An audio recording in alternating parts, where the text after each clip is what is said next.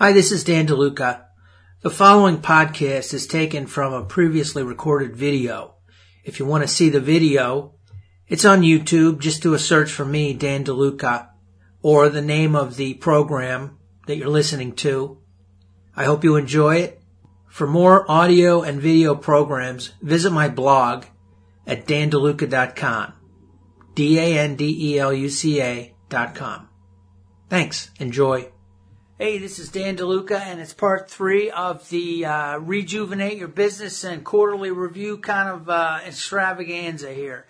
So this next bit of this is, and this is all, you should check out part 1 and part 2 because they're really good and they really prepare you for this next part. The next part is maybe the most difficult part, or it might be the easiest part, or you might not even want to do this part. Anyway, what I've got written down here is to spruce up your blog. Do you have a blog? Hey, hi. Yeah.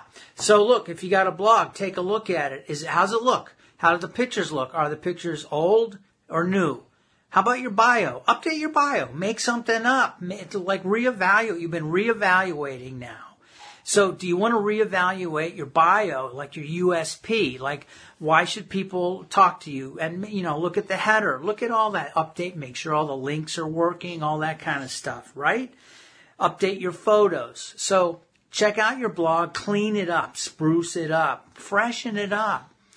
Organize your business. Okay, so we are in business, right? So start running it like a business if you're not already. If you are, congratulations. If you have an LLC, congratulations. If you're making money and you don't have an LLC, this isn't legal advice. I highly advise you, but not as legal advice, to look into incorporating as a limited liability corporation. It doesn't cost a lot of money and it can help protect you.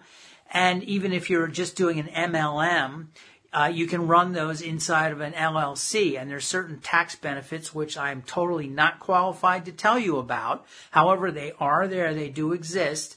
I highly recommend you take a look into that. And when you do that, one thing I know that you can do, I'm pretty sure, maybe not in your state, but in my state, is you could create a bank account for the LLC and then have all your expenses run through that. It makes things a little bit easier, especially if you're making money. If you're not making money, it's not quite so important, but you want to keep it in the back of your mind, that when you start making money, you're gonna have like a limited liability corporation or whatever works for you and your circumstance, and you really need to talk to a professional, a tax advisor or an accountant, attorney, and all that good stuff. I'm just talking here. So organize your records, okay? Like right now, it turns out I'm doing my taxes right now. It's kind of getting close to tax time. And so get yourself organized. Put your paperwork, organize all those papers. Review your budget if you have a budget. If you don't have a budget, consider putting a budget together and just look at what you're spending your money on and where you're spending your money. And let's see, review your income and expenses and your cash flow. Take a look at that. You should do that at least once a quarter. And again, if you're not making money, you might think, I don't really want to look at that too hard, but actually get the what's so about what's going on and get real with things. Okay. You want to basically be treating your business like a business. So now it's time to start doing that. Okay. Next little tidbit. Clean up your workspace. Now, I did mention this in part 2, but I'm going to mention it again in part 3.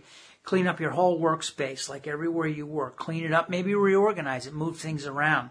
If you know anybody that does feng shui, you might want to have them look at your space and maybe organize things according to that if that's your shtick.